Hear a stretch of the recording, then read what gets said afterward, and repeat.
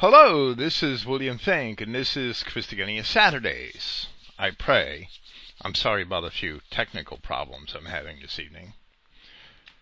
My laptop is just acting awfully strange. I actually had the, let me say that this is Saturday, November 19th, 2016. That shows you where my head is at. I'm 3 months behind rather than 15 minutes. Praise Yahweh, the God of Israel, and thank you for listening. I actually had the program for protocol number 2 of our presentation of the protocols of Zion. I had it about half written, and late this morning I decided to do something completely different, so here we go. I hope that the digression will be worth your time. This is the 17th installment of our series of the Protocols of Satan, which is a discussion of the so-called Protocols of the Learned Elders of Zion from a Christian identity perspective, both historical and religious, and I will qualify that shortly.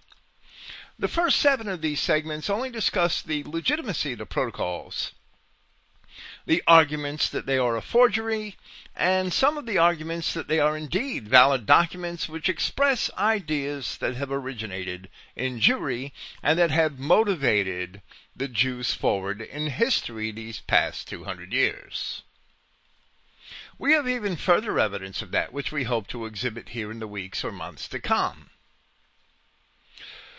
The previous 9 segments of this series discussed the first of the 24 protocols, titled The Basic Doctrine, and took a few digressions to present background material for various topics, such as the evidence that the Jews were in control of the press throughout the West from the mid-19th century, and were therefore in a position to do everything of which the protocols boast.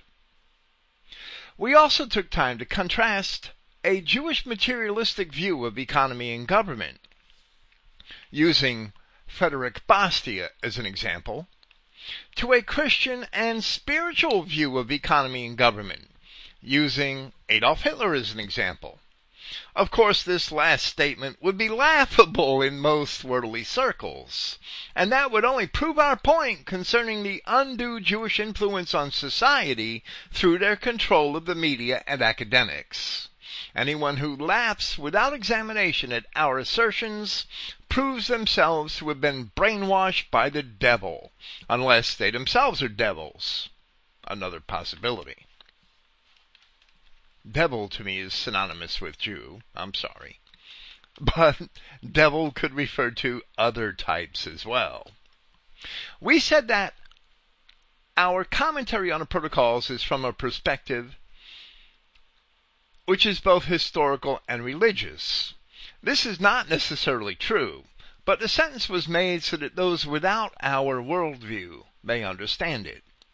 The Jews are always criticized because their religion is really their race, which is true. But do they really deserve criticism for holding to that view?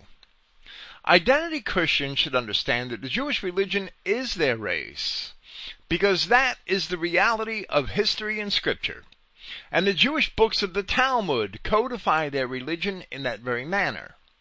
We should expect that from the Jews, and we should understand that in that regard the Jew is only following his true nature. The failure of whites is that they have allowed the Jew to convince them that such an attitude is wrong, while the Jew secretly maintains it for himself. For white Christians, their own religion should be the care and maintenance of their own race, because that is what is demanded by Christ. But this is reconciled only once it is realized that the Jews are actually the descendants of the enemies of the ancient Israelites, and the ancient Israelites are actually the ancestors of most modern white Europeans. So for us, the history of our race is the basis of our religion, and the defense and maintenance of our race, in which is found true brotherly love, is a large part of the substance of that religion, because we should love our brethren as Christ had loved us.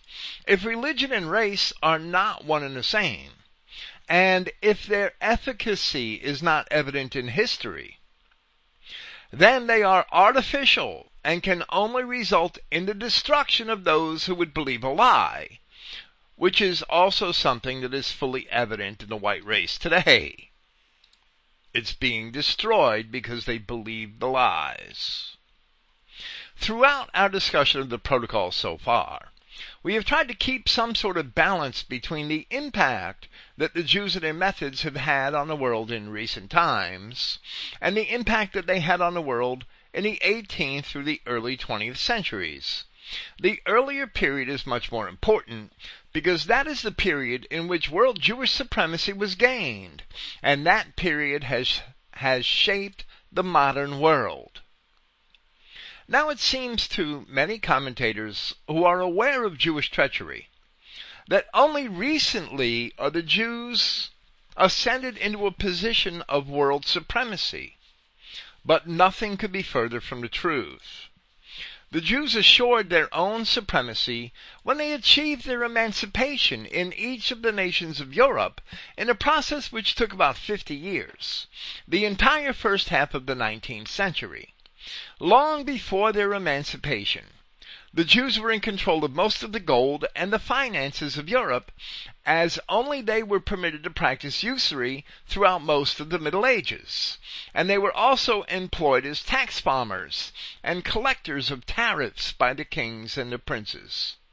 So throughout most of the history of the nations of Europe during this period, the Jews were the agents of the nobility, and they were used for these very purposes. However, since they could not take part in society as citizens, the undue advantage that they had as moneylenders and tax collectors was limited. Once they achieved their emancipation, they could use their wealth to their advantage in the political sphere, and Christians did not stand a chance. Once the Jews gained political power, they eliminated the very nobility which had been their original source of employment and wealth. It is not a coincidence that the so-called Age of Liberty, expressed in the concept of democracy, arose simultaneously with the emancipation of the Jews. The parasites had indeed consumed the host, and by the 1870s, the German journalist Wilhelm Marr had declared the victory of Judaism over Germanism. Hitler was just a last gasp for Germany. During the period when the Jews were obtaining their emancipation, the precepts expressed in the protocols had already been developed and disseminated amongst the Jews themselves, and they were being expressed in the synagogues and carried out through the Masonic lodges and other secret societies which were controlled by Jews or heavily under their influence. We have quoted Martin Luther, and Martin Luther in 1543 was writing of the Jewish boasts that they had already taken over Christian society in Germany. In 1543. Once the Jews came to power, they had begun to be criticized by patriotic Europeans everywhere, and they had persecuted or silenced many of those critics. Their control of the press, however, has been the primary means by which they could conceal their treachery. Where they could not control the press or keep men from voicing contrary opinions, they used whatever harsher means were available to silence their opponents. To its discredit, although this may be by design as well, Wikipedia is silent concerning many of the critics of Jewry. So there is no Wikipedia page for Colonel Eugene Nelson's Sanctuary, who certainly merits one. Therefore we shall cite the alternative encyclopedia website, Metapedia, which I am also hearing has become a shill site for Jewry, but which does have an article for him, and we shall summarize it here. Sanctuary was born in Hinesburg, Vermont in November 1870, and he lived until March of 1957. He was graduated from the University of Vermont and was a retired U.S. Army Reserve officer and a defendant in the Great Sedition Trial of 1944, which was engineered by the Roosevelt administration to silence its critics, or at least keep them too busy to write much during the crucial closing years of the war. Before the First World War, Sanctuary was a civil engineer in Montpelier, Vermont. He served in Russia during the war, working with the Russian Railway Service Corps. During this time, he was a witness to the Bolshevik Revolution. Sanctuary headed a lobbying group called American Christian Defenders and accused President Franklin Roosevelt of conspiring to create a Jewish state where only Jews will own property and reap profits. He was a regular contributor to Reverend Gerald Winrod's publication, The Defender. He issued his literature under the name World Alliance Against Jewish Aggressiveness, and later the imprint Toxin Publishers. Toxin Publishers is noted for having published a book by another colonel, Colonel Winfield Jones, whose story of the Ku Klux Klan is actually said to be an objective history of the original organization. Sanctuary, who was rather active in the Presbyterian Church, had written close to 500 sacred and patriotic songs, with titles including Uncle Sam, We Are Standing By You, and a Klansman's Song. We are discussing Sanctuary here because in 1934, under the name World Alliance Against Jewish Aggressiveness, he published a book titled Are These Things So?, taking the title from a verse in the Bible. The book was subtitled A Study in Modern Termites of the Homo sapiens type.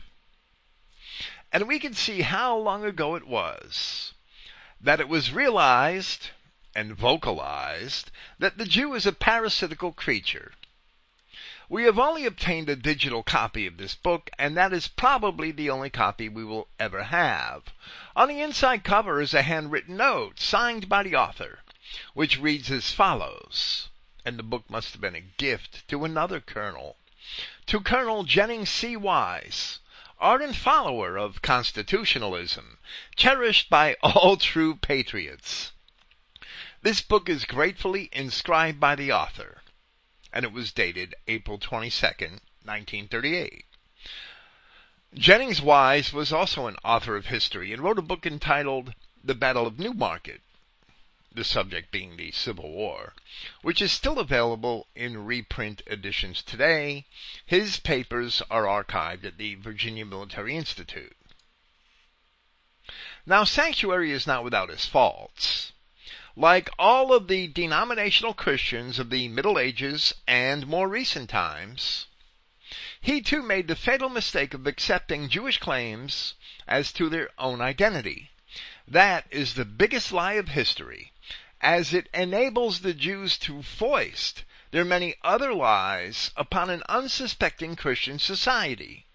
So this errant view will indubitably taint some of his otherwise excellent observations. One of his observations we are going to cite here, although it is not his, it belongs to Henry Ford. One of those observations is found in his chapter, Conspiring Termites. As we have taken opportunities to contrast Jewish thinking with Christian thinking in other areas, so it shall be here, where Sanctuary actually only borrows from an excellent observation on a Jewish mode of obtaining wealth, which is contrary to Christian thinking. However, the observation is actually taken from the International Jew by Henry Ford and the Dearborn Independent.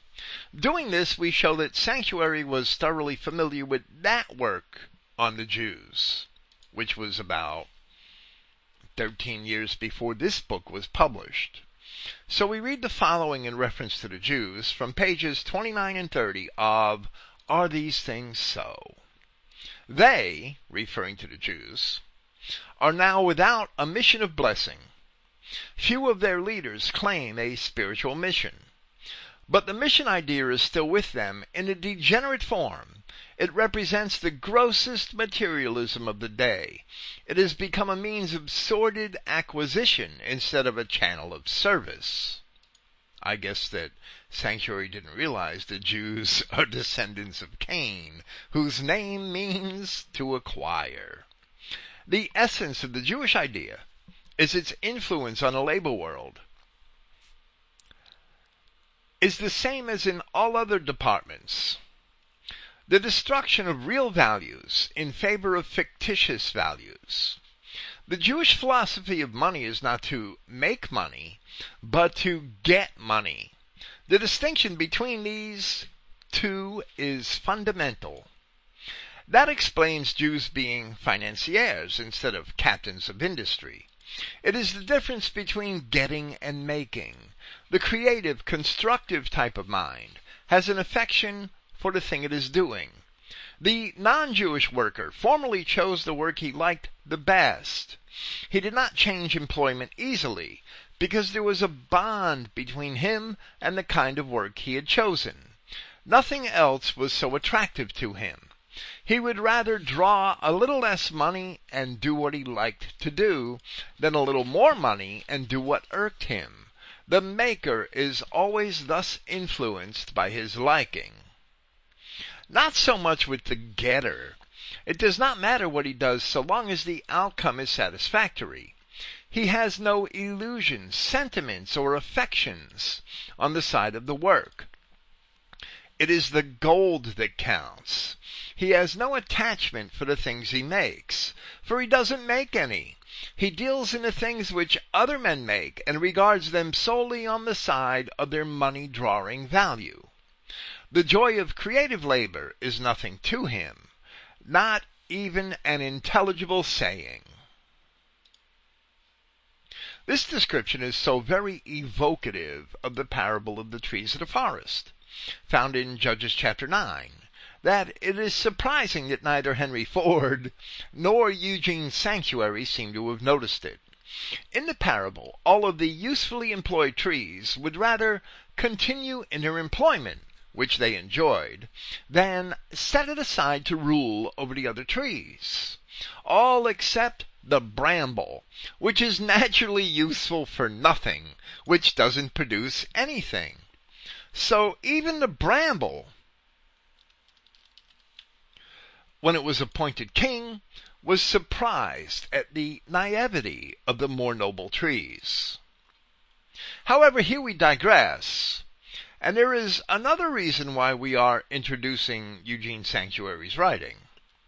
Chapter 14 of his book is titled Concerning the Protocols, and there Sanctuary has compiled pertinent information which demonstrates that the ideas found in the Protocols were extant among other prominent Jews from before the time that the Protocols were published. So here we hope to present the material found in that chapter as one more witness to the fact that the Protocols are real. Now, I understand that we've already done this with Nesta Webster and other work in the first 7 segments of this series, so here we are really adding to that. And this is chapter 14 of Are These Things So? By Colonel Eugene Nelson Sanctuary, titled Concerning the Protocols. And again, Sanctuary didn't write most of this chapter. He is a compiler taking it from another source. Frequent mention is made of these protocols in our writings in order that the reader may not lose sight of the claim that woven into the warp and woof of these documents is to be found the cause of much of the troubles which the nations face today.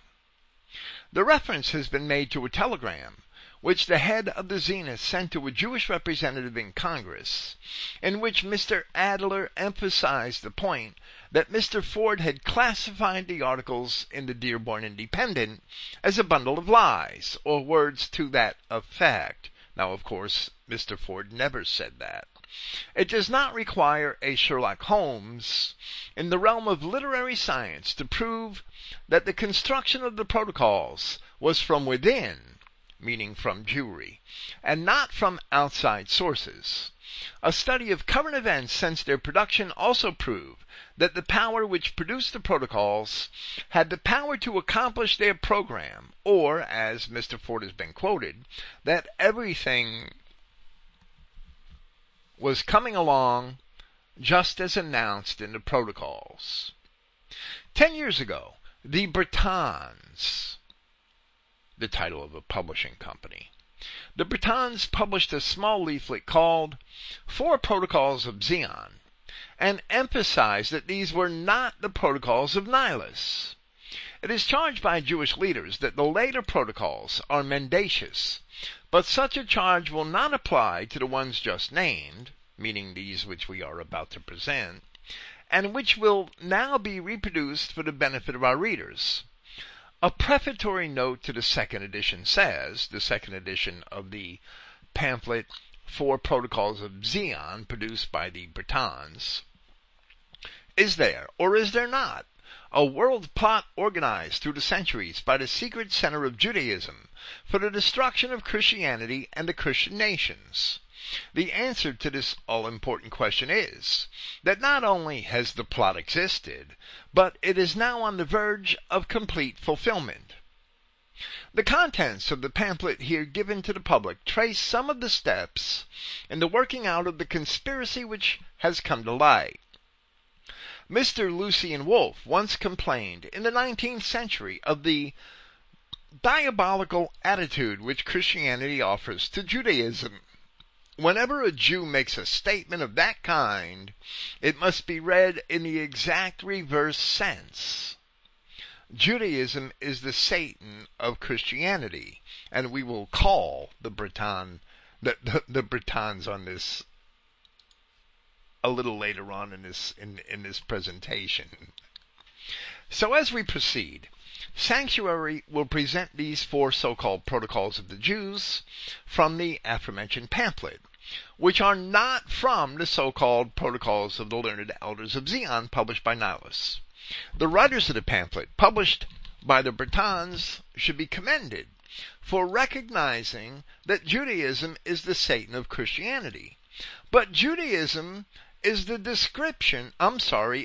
descendant of the serpent adversary of the Old Testament as well. Judaism is the Satan of the New Testament, there's no doubt. Judaism is also, the people known as Jews are also the Satan of the Old Testament. Continuing with Sanctuary's quote from the Bretons pamphlet, the satanic method of the Jew power is well expressed in the following extract from a novel, The Way to Zion, published in Germany in 1912 by a Jew, Dr. Kurt Munzer, and he quotes, "We Jews have spoiled the blood of all the races of Europe. Taken as a whole, everything today is Judified," an interesting word. Our senses are alive to all the races. Our spirit reigns over the world. This is 1912. Wilhelm Marr announced it in 1870. We are the Lord's. All that is might today is child of our spirit, the spirit of the devil. Let the Goyim hate us. Let them drive us out. Let our enemies laugh at our physical weakness. We cannot be driven out any more. We have eaten ourselves into the peoples. We have vitiated the races of the Europeans. We have tarnished and broken their power. We have made everything of theirs foul, rotten, decomposed, and decayed. There speaks the true spirit of Judaism. And Judaism is the Antichrist. The 4 Protocols of Zion these are Sanctuary's words, are 4 variations playing the same tune and by the same performer. There is much in the fact of Bolshevism itself, in the fact that so many Jews are Bolshevists, in the fact that the ideals of Bolshevism at many points are consonant with the finest ideals of Judaism. And that is a quote which Sanctuary made from the Jewish Chronicle of April 4th, 1919. Here is the introduction to the Bertans pamphlet. What is a protocol? Literally, a protocol is something glued onto the front of something else. In its usual sense, it is a term of diplomacy and means the summary or preface of an official document gummed on its front page. Hence, the word has come to mean minutes or a rough draft of any document or record of proceedings. It is in this sense that the term is used in the title of the book known as The Protocols of the Learned Elders of Zion. The later work purports to contain minutes of certain secret meetings of the Elders of Zion, at which they were laid bare the aim and purpose of the general headquarters of the Jewish nation for the conquest and enslavement of the entire world. A translation of it was first published in this country in England in 1920 and is now issued from the Bertans Printing Company, the publishers of the same pamphlet which we are reading. Its genuineness has been challenged by the Jews, but the challenge only refers to the origin of the document and has nothing to do with its bearing on the facts of recent history, which is really all that matters. That it should be repudiated by Jews is only natural, since it was never intended that Gentiles should see it. But the protocols of the elders do not by any means stand alone. There are many other parallel statements of Jewish policy dating from many centuries past and coming down to our most recent times. Of these we now present 4 to our readers. The first of the 4 dates from the 15th century, and as it appeared in a Rothschild-owned journal, it is not likely that this will be pronounced a forgery. It was reprinted in 1880. The second is the Manifesto of Adolf Crémeau, addressed to the nation of Jewry on the occasion of the founding of the Universal Israelite Alliance, and maybe his name should be pronounced Crémeau. I'm not positive it's French, right? Or Yiddish French, I don't know. This has been pronounced a forgery, the Manifesto of Adolf Crémeau. This has been pronounced a forgery, and something much less committal, especially written for Gentile consumption, has been produced as the real thing. The unfortunate part of the business is that the forgery, and something much less committal, evidently a reference to the substitute document, represents a specially written history than that which is claimed to be genuine. The grammar of the last sentence here is difficult. It proclaims 3 incontrovertible truths: that the Jewish nation is the enemy of all other nations.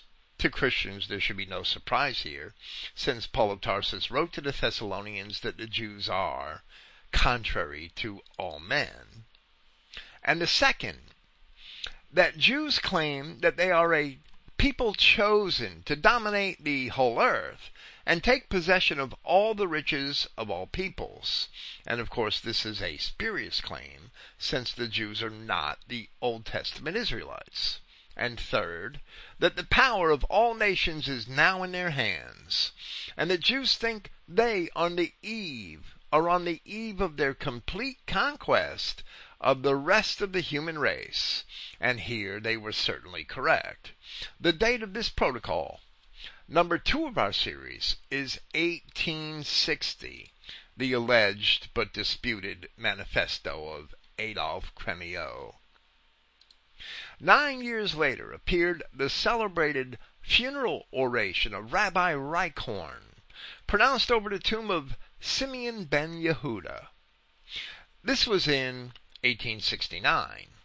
Whether this tomb is a mythical tomb, analogous to Solomon's Temple of the Masonic Lodges, or a real tomb, we are unable to say, but the ceremony did take place, and the Jew, Sonol, S-O-N-O-L, took with him to it a friend named Redcliffe. Redcliffe revealed the secret by publishing the substance of the oration. For this he is said to have paid with his life, and Sonol was killed in a duel a few years later.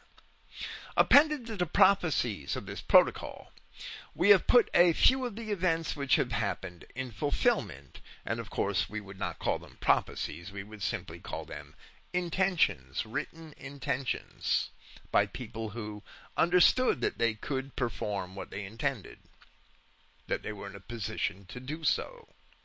It will be seen that there is a close correspondence between this protocol, the Crémieux Manifesto, and the epistle emanating from the Prince of the Jews in 1489 A.D. and published in a Rothschild magazine. It is probable that when the latter was published, it was not imagined that any Gentiles would even think of connecting it with other documents emanating from Jewry or with modern happenings. The last of the 4 protocols has, like the first, never been called in question by the nation of Jewry. It was found on the body of a Jew, Zunder, commander of the 11th Sharpshooter Battalion of the Bolshevik Army.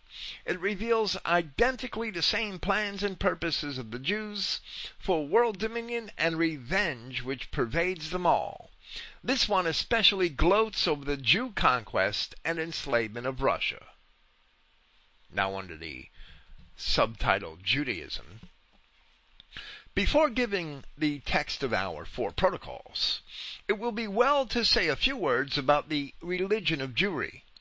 British Jews, and they're using quotes around words like religion and race, and British and German and Russian, and they're appropriately using single quotes to show that they disown the labels.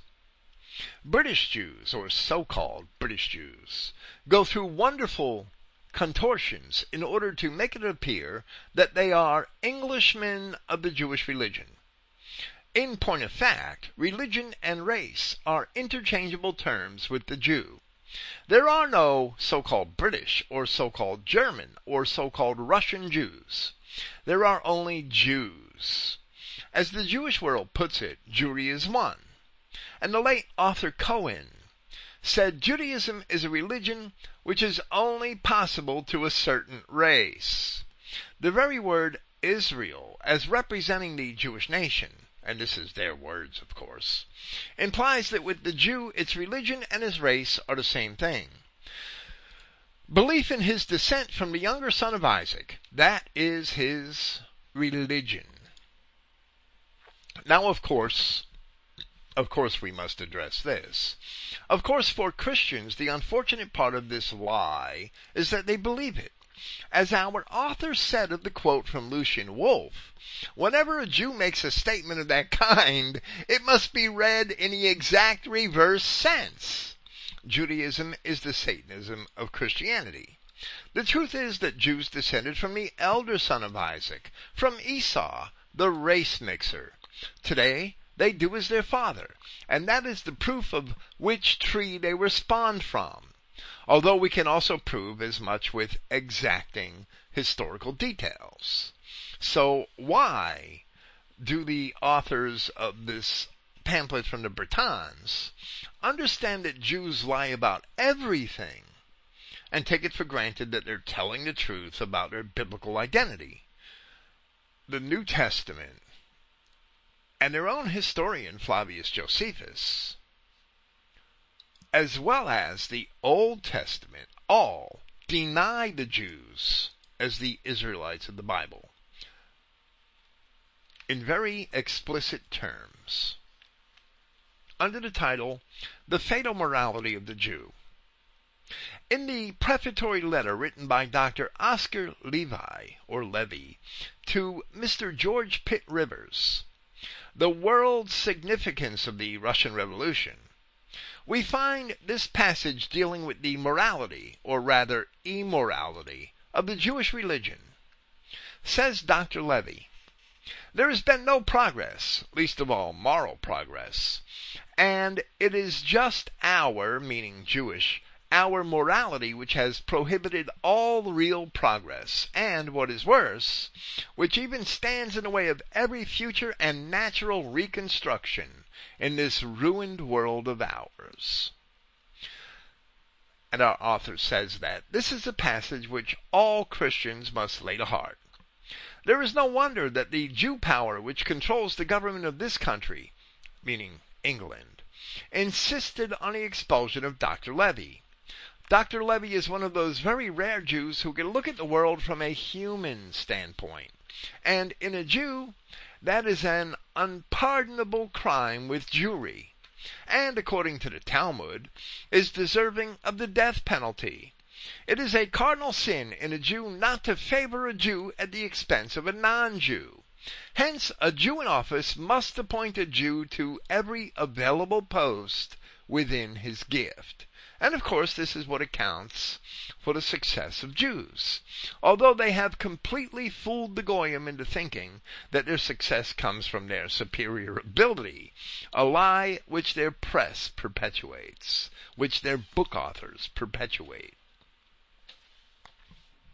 Under the subtitle, Number 1, A Protocol of 1489, we read that the French publication, the Revue des Études Juives, or the Journal of Jewish Studies, which we will include a PDF copy with this program. We haven't had the time, since it's all in the French language, and it's not in a searchable format. We haven't had the time to flip through the hundreds of papers to see if we could find this particular article, but perhaps we will hope that one of our listeners or one of our friends has the time to do that, who has more familiarity with French than we might have. The French Review, or Journal of Jewish Studies, financed by James de Rothschild, published in 1880 two documents which showed how true the protocols are in saying that the learned elders of Zion have been carrying on their plans for centuries. On January 13th, 1489, Kemor, Jewish rabbi of Arles in Provence, wrote to the Grand Sanhedrin, which had had its seat at Constantinople, for advice as the people of Arles were threatening the synagogues. What should the Jews do? This was the reply, and it should be mentioned that in 1489, the Ottoman Turks were in control of Constantinople, and the Jews evidently had no problem having their Grand Sanhedrin seated there. This was their reply. Dear beloved brethren in Moses, we have received your letter in which you tell us of the anxieties and misfortunes which you are enduring. We are pierced by as great a pain to hear it as yourselves. The advice of the grand satraps and rabbis is the following. As for what you say, that the King of France obliges you to become Christians, do it, since you cannot do otherwise. But let the law of Moses be kept in your hearts. Of course, the Jews don't have any laws written in their hearts. Here there is a footnote, the truth of which we recently discussed in our presentations on the converso problem in Spain. And the footnote says that from page 137 of Essays and Lectures on Orders of Jurisdiction by Reverend Poehler, At one time in Spain, a certain number of the bishops were really Jews in belief. And that was absolutely true. Converting to Christianity under false pretenses, the rabbis of Jewry were quickly made bishops or elevated to other stations in the church or in civic life, because Christians were fooled pretty easily, evidently, or they were bribed pretty easily. To continue with the answer of the Grand Sanhedrin to the people of Arles, to the Jewish people of Arles. As for what you say about the command to despoil you of your goods, the law was that on becoming converted, Jews gave up their possessions. Make your sons merchants, that little by little they may despoil the Christians of theirs.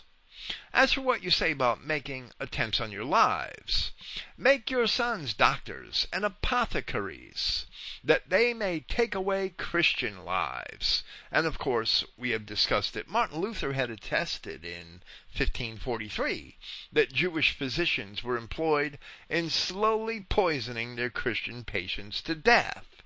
Today we suffer that same thing throughout the entire world. And continuing with their answer, as for what you say of their destroying your synagogues, make your sons canons and clerics, in order that they may destroy their churches. And we've seen the result of that.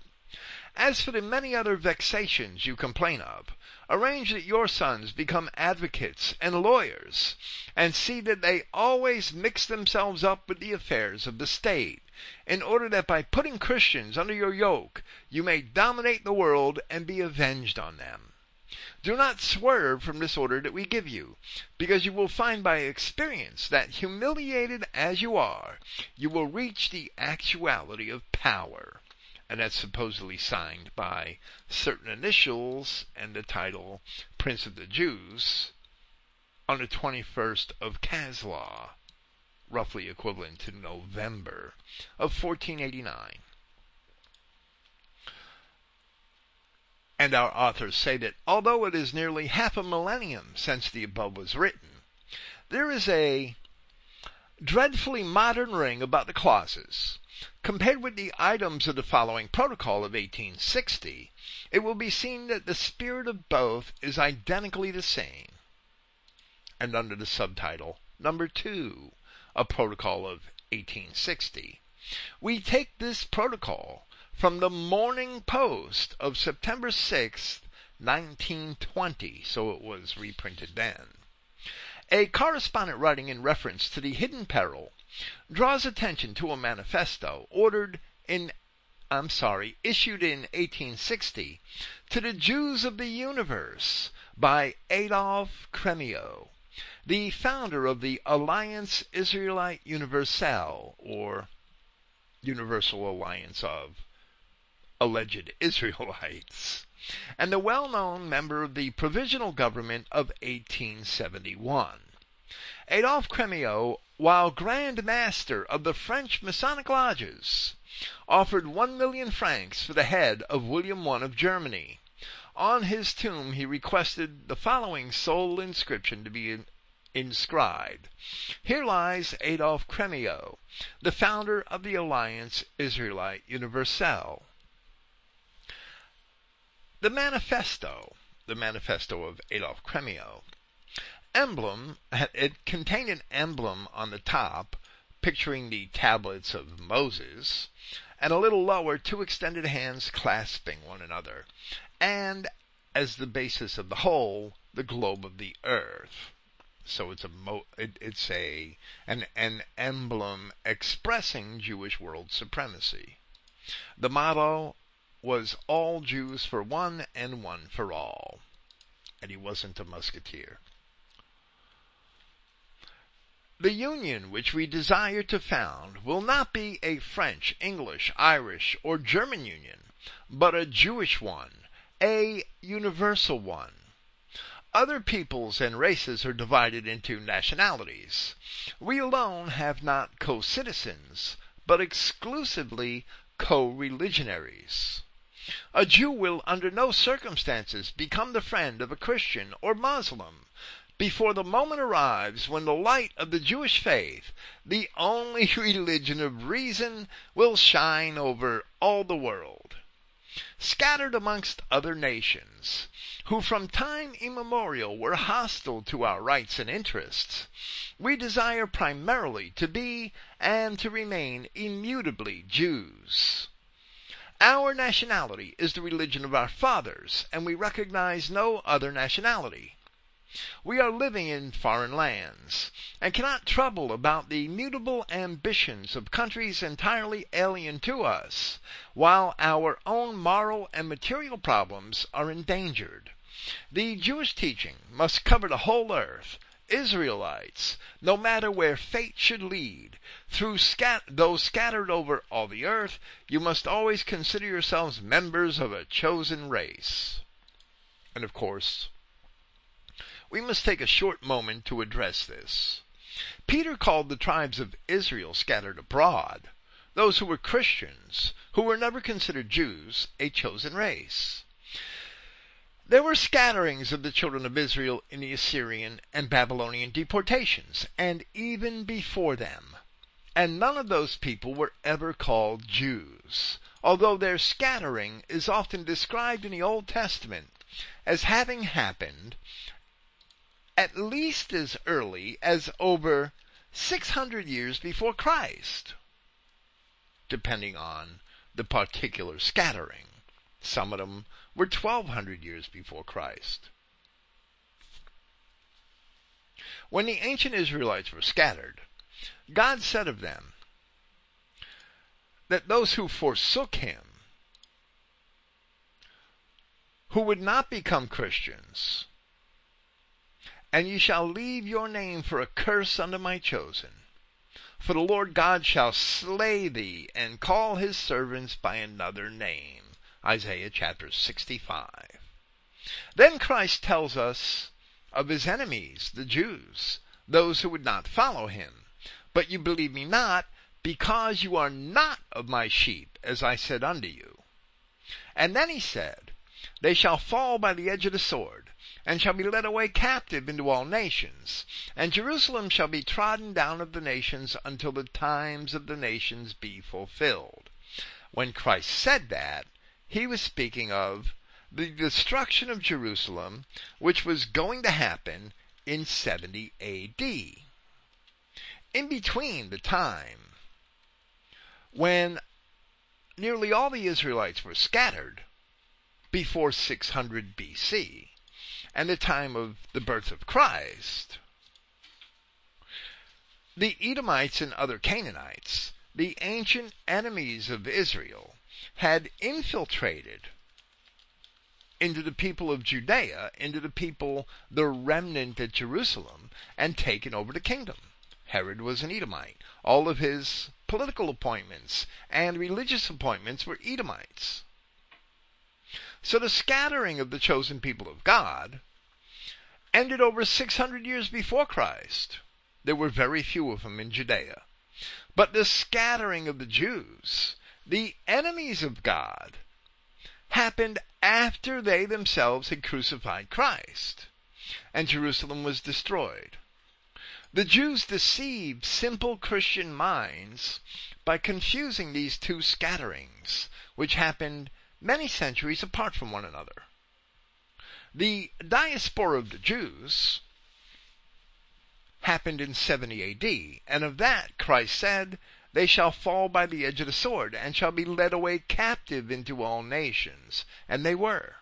But he wasn't talking about the Israelites, the true Israelites, who had been scattered all the way back when Isaiah and Hosea were writing in the 8th century B.C., when Jeremiah and Ezekiel were writing in the 6th and 7th centuries B.C. Returning to our source, the Jews coming from the scattering of the enemies of God, but claiming they're from the scattering of the people of God, which is a lie. Returning to our source, if you realize that the faith of your fathers, and we are still citing the manifesto of Adolphe Crémieux, If you realize that the faith of your fathers is your only patriotism, if you recognize that notwithstanding the nationalities you have embraced, you always remain and everywhere form one and only nation, if you believe that Jewry only is the one and only religious and political truth, if you are convinced of this, you Israelites of the universe, then come and give ear to our appeal and prove to us your consent. Our cause is great and holy, and its success is guaranteed. Catholicism, our immemorial enemy, is lying in the dust, mortally wounded in the head. The net which Israel, or the Jews, is throwing over the globe of the earth is widening and spreading daily. And the momentous prophecies of our holy books are at last to be revealed. The time is near when Jerusalem will become the house of prayer for all nations and peoples, and the banner of Jewish monodeity will be unfurled and hoisted on the most distant shores. Let us avail ourselves of all circumstances. Our might is immense. Learn to adopt this might for our cause. What have you to be afraid of? The day is not distant when all the riches and treasures of the earth will become the property of the children of Israel.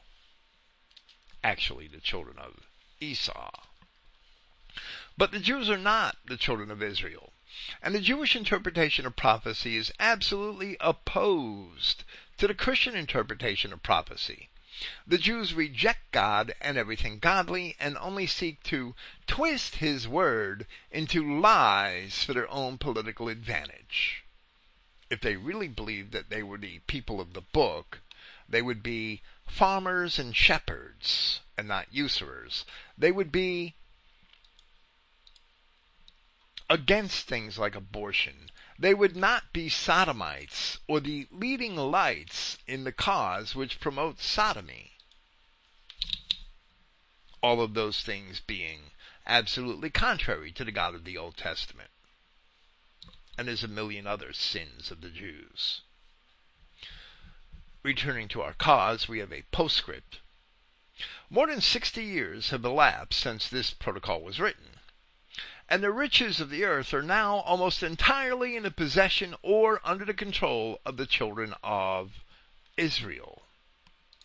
And I say that because that is what the text says. That's what the author wrote, but it's not true. The Torah, said the Jew poet Heine, is the Jews' portable fatherland. Cremio says practically the same thing. The faith of your fathers is your only patriotism. The Jew regards all non-Jews as foreigners, and he is an alien everywhere. Protocol number 3 amplifies this. The discourse of Rabbi Reichhorn. The Torah is actually only a facade to the Jews. Nowhere in Scripture does it imply that the children of Israel should rise to world hegemony by stealing, cheating, and lying, or by usury, which God despises. Even Abraham fairly purchased a tomb from an accursed Hittite, and David fairly purchased a field from an accursed Jebusite. The God of the Bible does not cheat, steal, and lie, but rather tells Christians and real Israelites alike to always be fair and just, even with their enemies. The fruits of the Jew prove that he is the devil of both testaments, New and Old. Item number 3, a protocol of 1869, the fatal discourse of Rabbi Reichhorn. In its issue of 21st October 1920, La Vieille France, or evidently that means the Old France, the name of the publication, published an extremely important Russian document in which the following passage occurs.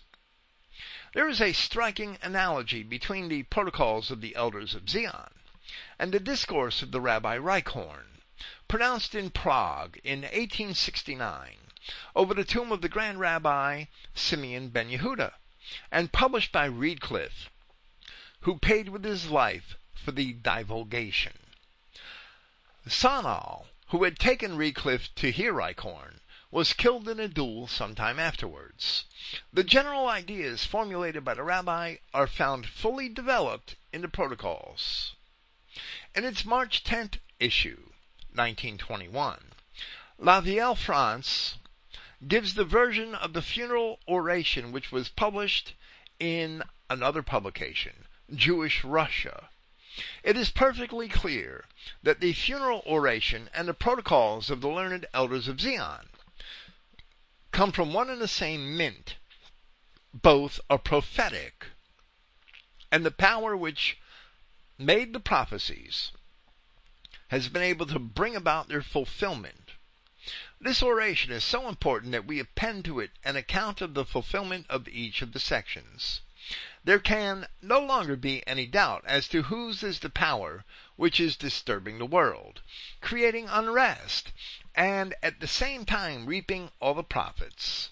Jewry is enslaving all Christian peoples of the earth. There is a Jewish world plot, and it now stands finally and completely unmasked. And it begins. Every 100 years, we, the sages of Israel, have been accustomed to meet in Sanhedrin in order to examine our progress towards the domination of the world which Jehovah has promised us, and our conquests over the enemy, Christianity. Now, the obvious lie is that when Yahweh promised the world to the children of Israel, Christianity did not exist by that name. The reality is that white Christians are actually the heirs to the promise, and they will prevail against the devil, which is the Jews themselves, attempting to steal the inheritance from Jacob, which Esau had lost due to his fornication, or race mixing. So the Jews seek to destroy the world with fornication. Rabbi Reichhorn's discourse goes on to say, this year, united over the tomb of our Reverend Simeon ben Yehuda, we can state with pride that the past century has brought us very near to our goal, and that this goal will very soon be attained. Gold has always been and always will be the irresistible power. Handled by expert hands, it will be the most useful lever for those who possess it, and the object of envy for those who do not. With gold we can buy the most rebellious consciences, can fix the rate of all values, the current price of all products, can subsidize all state loans, and thereafter hold the states at our mercy. Already the principal banks, the exchanges of the entire world, the credits of all the governments are in our hands, supposedly in 1869, and that's probably a very safe statement at that time. The other great power is the press. By repeating without cessation certain ideas, the press succeeds in the end in having them accepted as actualities. One of these lies is that the Jews are the Israelites. Keep repeating it enough and people start to believe it. The theater renders us analogous services. Everywhere the press and the theater obey our orders. By the ceaseless praise of democratic rule, we shall divide the Christians into political parties. We shall destroy the unity of their nations. We shall sow discord everywhere, reduce to impotence. They will bow before the law of our bank, always united and always devoted to our cause. And that exact thing we see all around us today, and throughout the history of the last 110 years of the American Republic. We shall force the Christians into wars by exploiting their pride and their stupidity. And tell me this hasn't worked over and over again. They will massacre each other and clear the ground for us to put our own people into the immigration that's flooding Europe. The possession of the land has always brought influence and power. In the name of social justice and equality, we shall parcel out the great estates. We shall give the fragments to the peasants who covet them with all their powers, and who will soon be in debt to us by the expense of cultivating them. Our capital will make us their masters. We, in our turn, shall become the great proprietors, and the possession of the land will assure the power to us. Let us try to replace the circulation of gold with paper money. Our chests will absorb the gold, and we shall regulate the value of the paper, which will make us masters of all the positions. We count among us plenty of orators, capable of feigning enthusiasm and of persuading mobs. We shall spread them among the people to announce changes which should secure the happiness of the human race. Of course, this was before the days of television, when they only had to put a pretty face up there to say anything they wanted to say. By gold and by flattery we shall gain the proletariat, which will charge itself with annihilating Christian capitalism.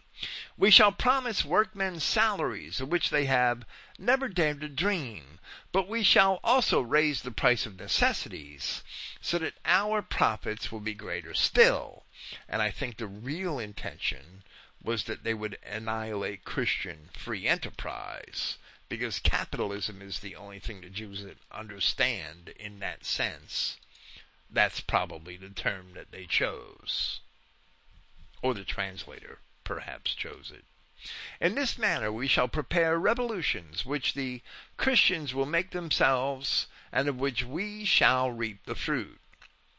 By our mockeries and attacks upon them, and we're bombarded with this all the time. All the time. This is long before the time of television. That this is prescient even in 1934. By our mockeries and our attacks upon them we shall make their priests ridiculous, then odious, and their religion as ridiculous and odious as their clergy. Then we shall be masters of their souls.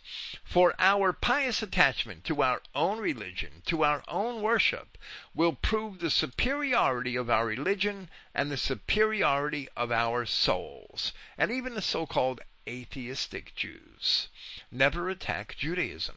They always attack Christianity. But even so-called atheist Jews never stand up on a stage at a Las Vegas casino or at a New York theater and attack Judaism and make fun of Judaism. I've never seen it. Not that I really watch, but I'm sure I would have heard of that one, I think. We have already established our own men in all important positions. We must endeavor to provide the Goyim with lawyers and doctors. The lawyers are au courant with all interests. Doctors, once in the house, become confessors and directors of consciences. But above all, let us monopolize education. By this means we spread ideas that are useful to us and shape the children's brains as suits us. If one of our people should unhappily fall into the hands of justice amongst the Christians, we must rush to help him, find as many witnesses as he needs to save him from his judges, until we become judges ourselves. The monarchs of the Christian world, swollen with ambition and vanity, surround themselves with luxury and with numerous armies. We shall furnish them with all the money their folly demands, and so shall keep them in leash.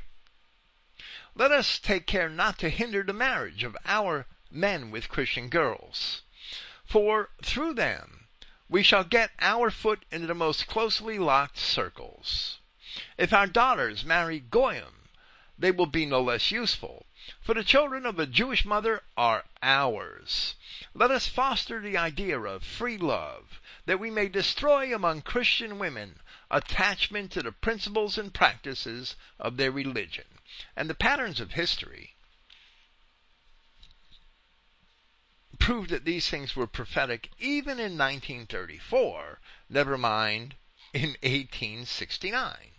And the actions of Jews promoting these things with awesome consistency throughout history prove once again that these things are indeed true, and that this must have been the plan of Jewry all along, and that they do have a great amount of unity amongst themselves in order to execute such plans. From generation to generation to generation, Jewry is a racial problem. For past ages, the sons of Israel, and I hate saying that, but in this context anyway, despised and persecuted, have been working to open up a path to power. They are hitting the mark. They control the economic life of the accursed Christians.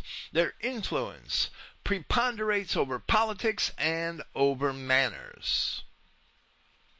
At the wished-for hour, fixed in advance, we shall let loose the revolution, which by ruining all classes of Christianity will definitely enslave the Christians to us. Thus will be accomplished the promise of God to his people. And of course that revolution happened at different times throughout the world in different nations. In Germany it was Weimar Germany. In the United States it was the 1950s and 60s. But it was Jews behind it at every turn. Of course, there are no such promises of God that would ever be accomplished in these or any similar manner. However, all of these things which the Jews had plotted to do to Christians are elements of the punishments which God imposes on the disobedient. Christians, accepting the idolatry of the Jews are able to punish Christians under the permissive will of God, under the subtitle, The Fulfillment of the Prophecies. Our authors from the Bretons are going to discuss how all of these things were fulfilled by their time, which was the 1930s. And they say that within the half century, which has elapsed since this prophetic oration was made, Judaism has taken giant strides in its conquest over its age-long enemy, Christianity. That the word enemy is used advisedly, because they put it in quotes, is proven by the statement of the son of a rabbi who, after his conversion to Christianity, said that his father told him to spit at a Christian church when he passed, the same as its founder was a bastard. And that's a note from the author, that's a note from Eugene Sanctuary. I think he doesn't understand that Jews really can't convert to Christianity. Purse, press, politics, these are the engines by means of which the elders of Zion have made their conquest. 4 of the Christian empires, Russia, Austria, Germany, and France, have already succumbed to the Jewish power. This is 1934.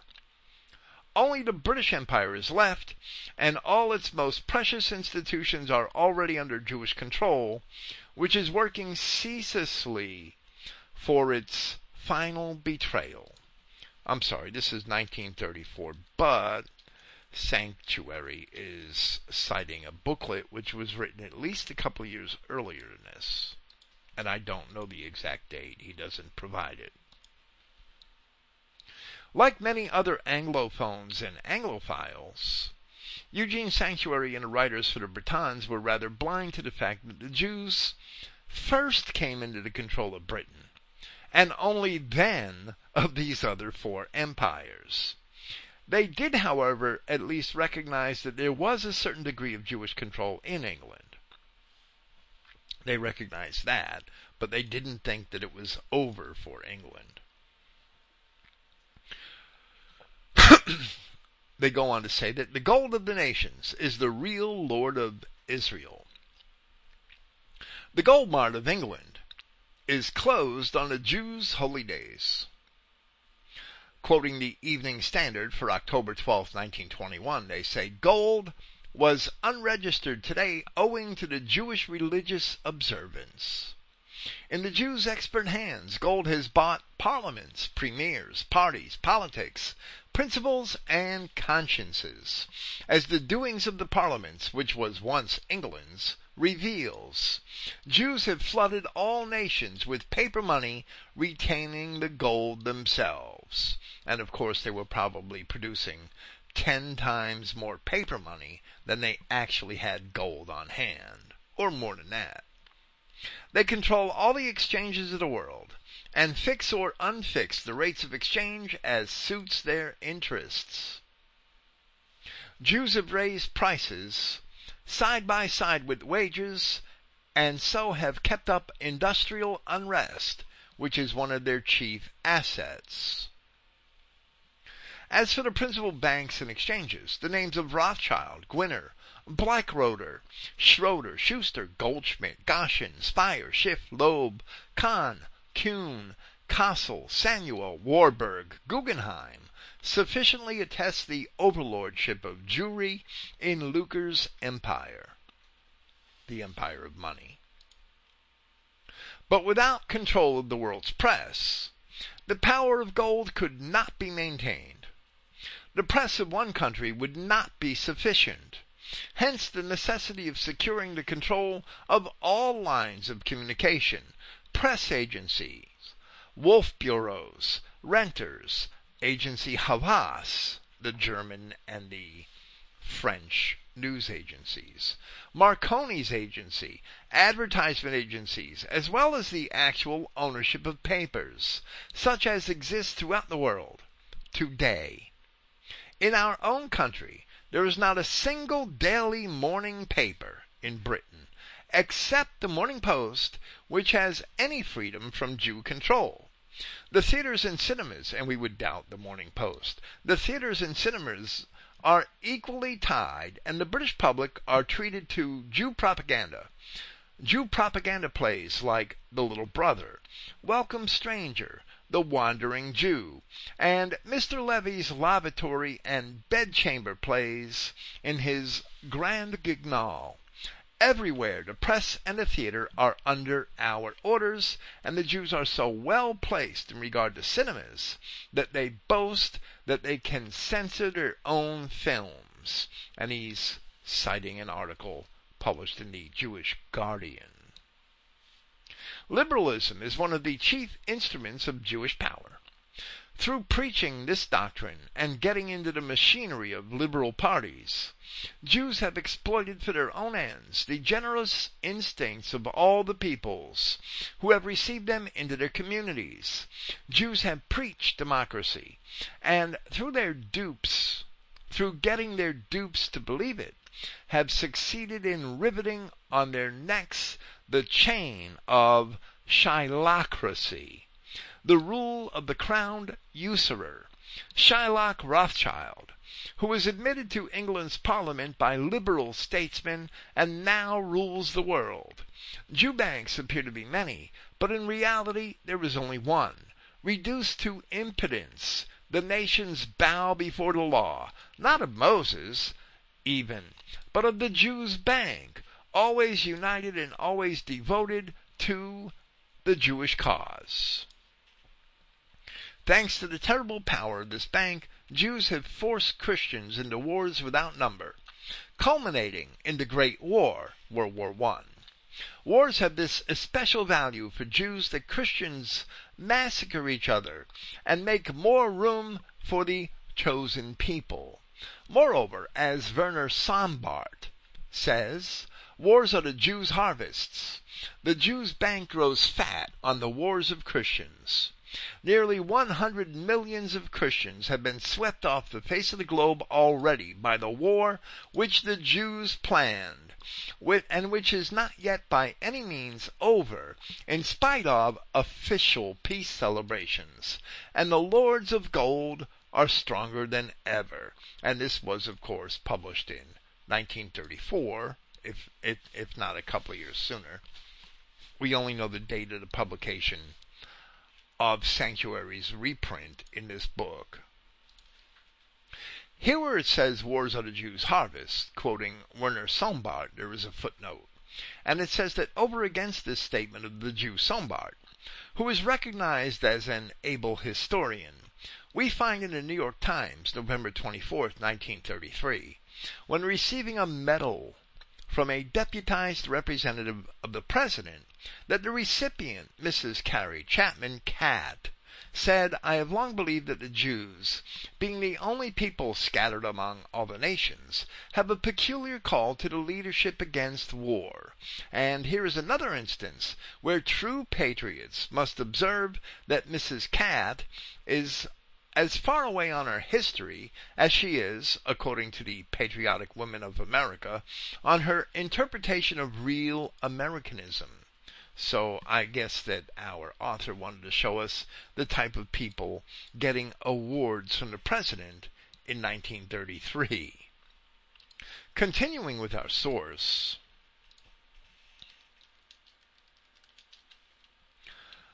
by Jew-made laws, the ancient proprietors of England are being rapidly deprived of their estates, and farmers and laborers are at the same time becoming more and more completely enslaved under Shylock's power. Jews have the gold, and we have paper money. Jews give the paper the value which suits their interests, so that a good harvest may mean ruin to a farmer just as readily as a bad one, through Jewish manipulation of prices and exchanges. At the present day, for purposes of selling, a litter of pedigree puppies will fetch as much as a good-sized stack of hay, although the hay will feed just as many horses as it did when hay was 5 times its present price.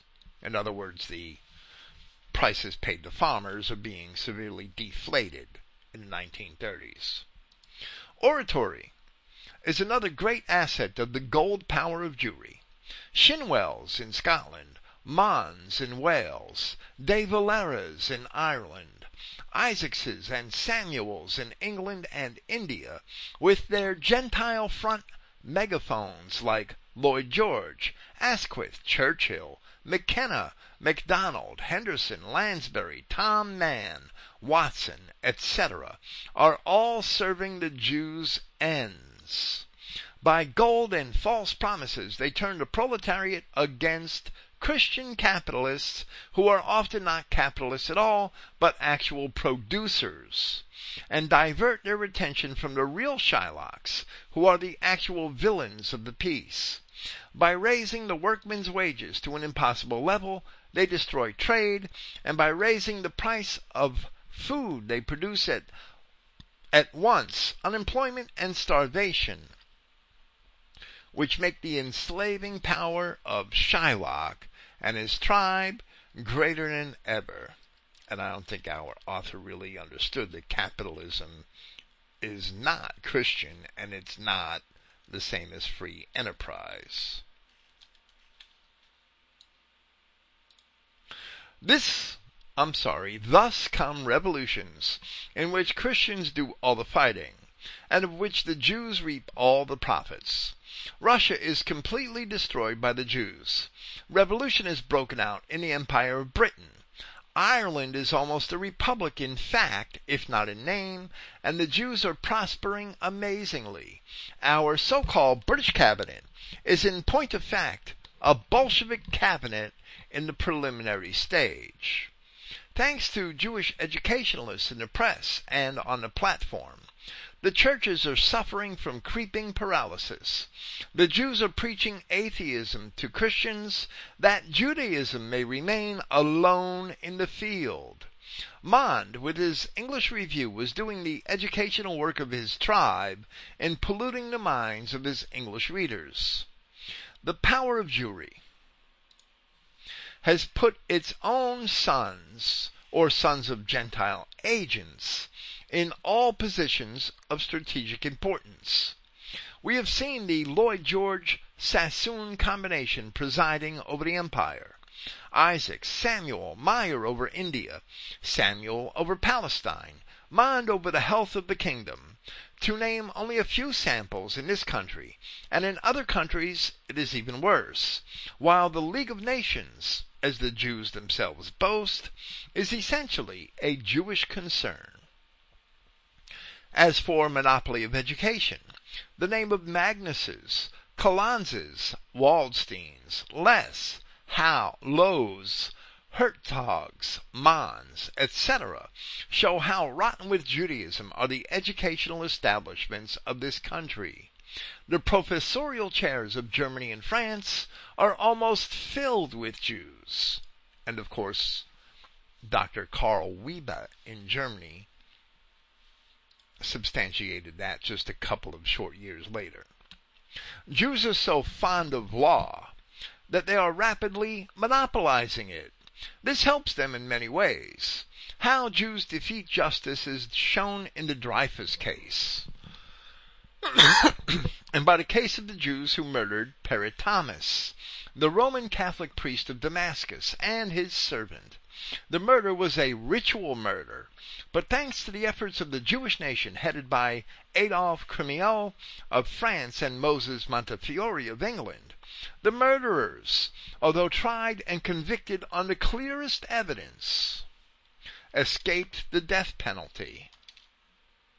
The judgments of Rufus Isaacs on the bench are an interesting study in this respect, and that was only one of many blood libel cases where that same result had occurred.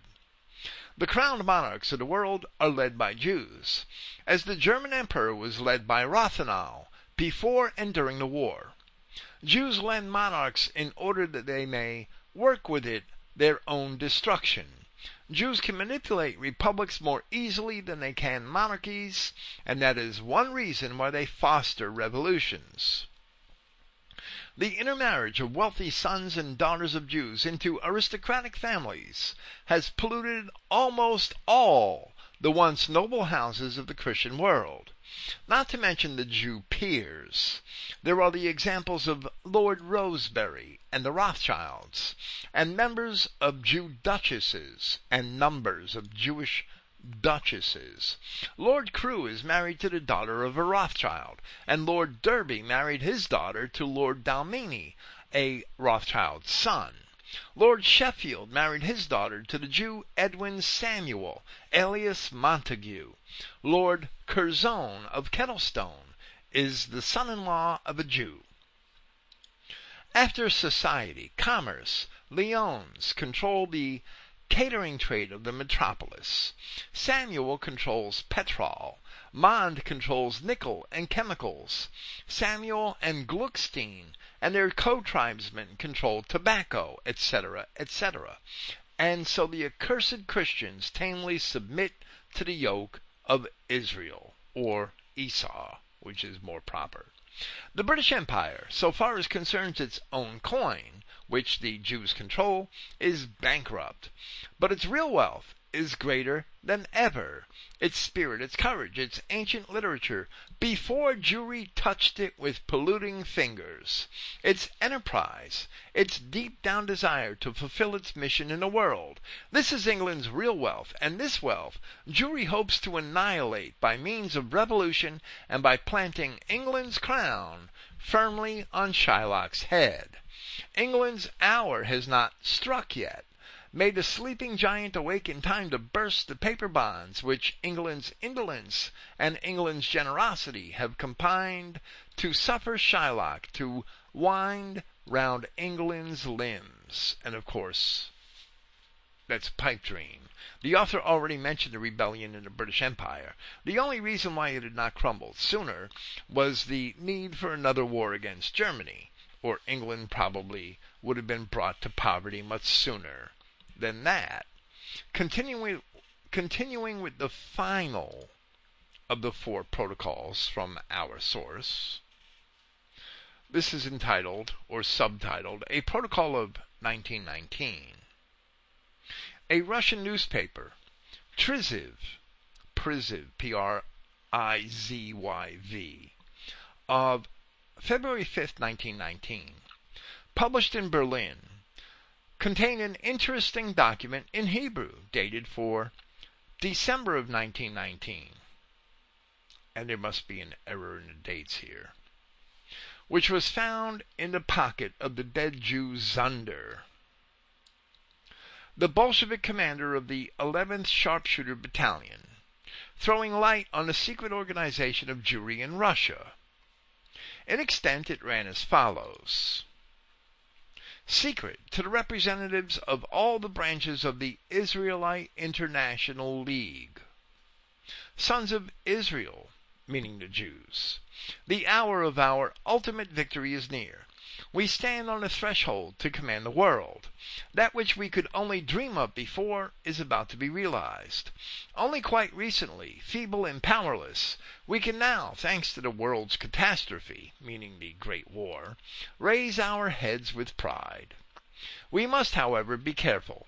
It can surely be prophesied that after we have marched over ruins and broken altars and thrones, we shall advance further on the same indicated path.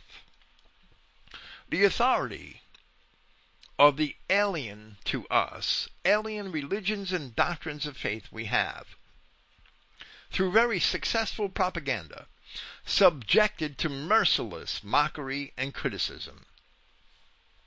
We have brought the culture, civilization, traditions, and thrones of the Christian nations to stagger. We have done everything to bring the Russian people under the yoke of the Jewish power and ultimately compelled them to fall on their knees before us. We have nearly completed all this, but we must all the same be very cautious, because the oppressed Russia is our arch enemy. The victory over Russia gained through our intellectual superiority, which is a lie, may in the future, in a new generation, turn against us. Russia is conquered and brought to the ground. Russia is in the agony of death under our feet, but do not forget, not even for a moment, that we must be very careful. The holy care for our safety does not allow us to show either pity or mercy. At last we have been allowed to behold the bitter need of the Russian people and to see to it in tears. By taking from them their property, their gold, we have reduced this people to helpless slaves. Be cautious and silent. We ought to have no mercy for our enemy. We must make an end of the best and leading elements of the Russian people, so that the vanquished Russia may not find any leader. Thereby, every possibility will vanish for them to resist our power. We must excite hatred and disputes between workers and peasants. War and class struggle will destroy all treasures and culture created by the Christian people. But be cautious, sons of Israel. Our victory is near, because our political and economic power and influence upon the masses are in rapid progress. We buy up government loans in gold, and thereby we have controlling power over the world's exchanges. The power is in our hands, but be careful, place no faith in traitorous, shady powers. Bronstein, Appelbaum, Rosenfeld, Steinberg, all of them are like unto thousands of other true sons of Israel. Our power in Russia is unlimited. In the towns, the commissariats and commissions of food, house commissions, etc., are dominated by our people. But do not let victory intoxicate you. Be careful, cautious, because no one except yourselves will protect us. Remember, we cannot rely on the Red Army, which one day may turn its warfare on ourselves. And of course, at this time, in February of 1919, it wasn't quite a victory yet for the Jews in Russia. It would take them another 2 years, I think, to finally secure that with certainty. Here there is a footnote where it says that in a testimony given by Dr. George Simons before a special committee of the United States Senate, he stated that in 1918, out of 588 members of the controlling group in Russia, only 16 were real Russians, and all the rest Jews, except one American Negro, and that 265 of these Jews came from the Lower East Side of New York City. And the report referred to is popularly called the Overman Report. We have a copy of that and have read quite a number of pages from it. It is possible that we may employ it later in this series of presentations, especially the section where that same Dr. George Simons is trying to explain to certain United States senators that just couldn't understand it, that Jewry was really a race and not merely a religion.